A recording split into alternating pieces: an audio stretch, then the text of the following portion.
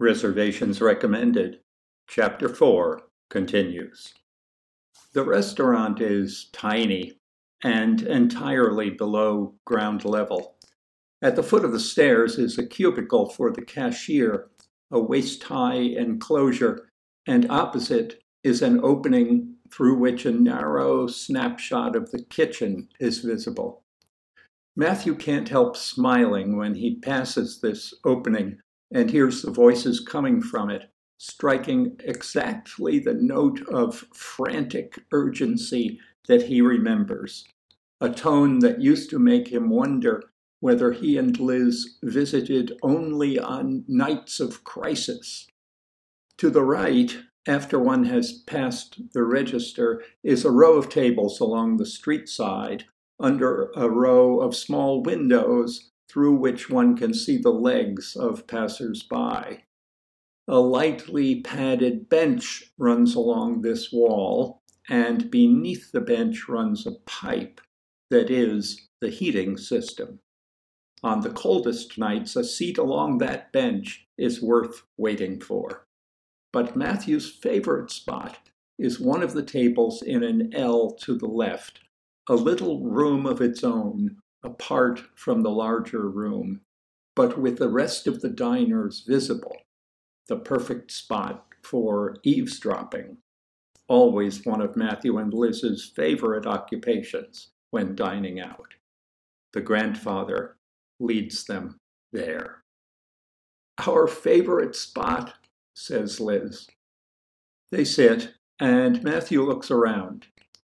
At one of the tables, in the center of the room, 4 conventioneers are seated, wearing plastic convention badges that identify them as specialized librarians. Most of the tables under the windows have been pushed together, and a dozen large young men are sitting there. They have cases of beer on the floor at each end of the table. They're boisterous and likely to grow more so as they work their way through the beer.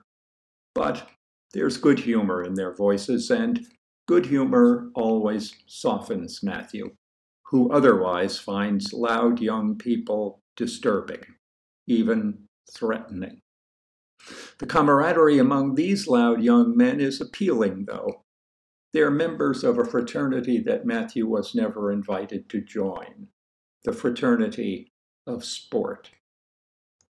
"What would you say?" he asks Belinda and Liz. "Hockey players? I'm willing to bet they're hockey players." He's right.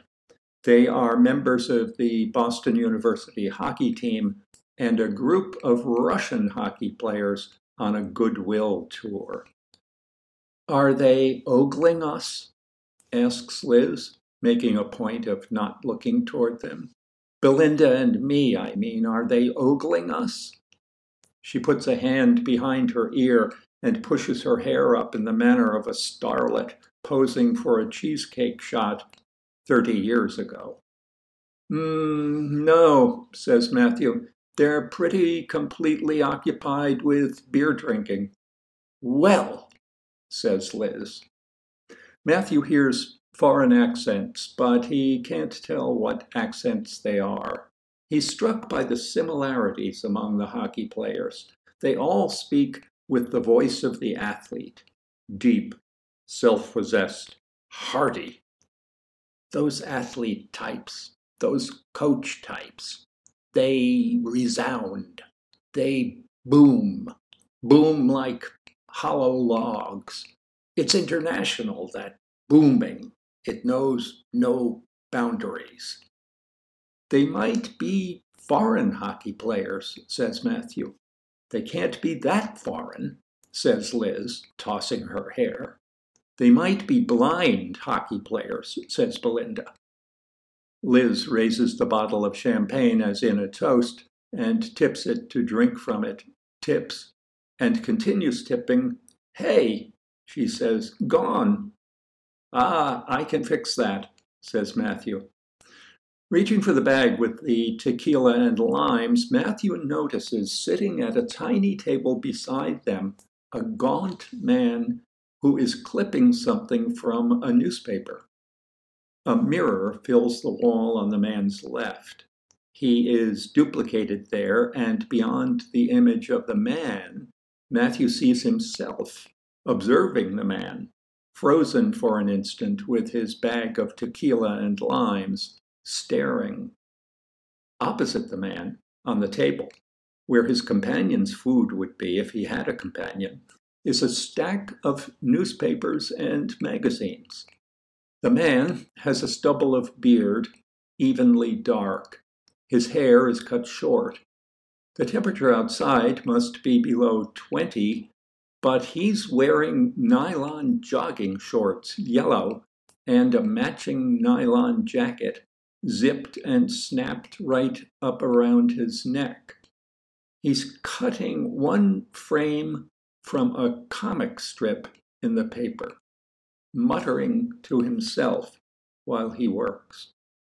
Matthew can't make out what he's saying, but it's clear that he disapproves of something. It might be a line in the comic strip, the whole comic strip, the concept of comic strips, anything. He puts the single frame onto a stack of clippings to his right and tosses the paper onto the opposite chair. Still muttering, he eats some curry directly from the boat-shaped metal dish in which it is served. He mutters as he chews and swallows.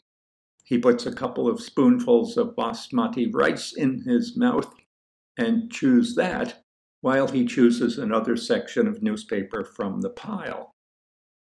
Instantly, outrage registers on his face, but he doesn't mutter any louder for it.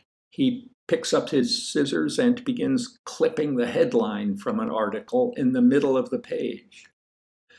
Matthew has to force himself to stop looking at the man. He turns away, leans across the table, and says very softly, "Don't be obvious about it, but take a look at the guy on your left, the one in the little yellow shorts." Matthew pulls the tequila bottle out of the bag and pours some into the empty glasses that are brought to each table as a matter of course. He takes a lime from the bag and hacks it into wedges as well as he can with his table knife. He distributes the wedges. He removes the top from the salt shaker and pours a cone of salt onto the tablecloth in front of each of them. This business gives Liz and Belinda a chance to observe the paper clipper without being obvious about it. Liz licks her index finger and dips it into the salt. She takes a sip of tequila and then licks her finger. "Is this right?" she asks. "Oh, the lime."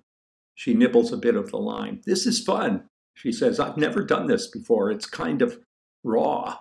You know what I mean? Crude. Like eating with your hands, gnawing on a hunk of raw meat.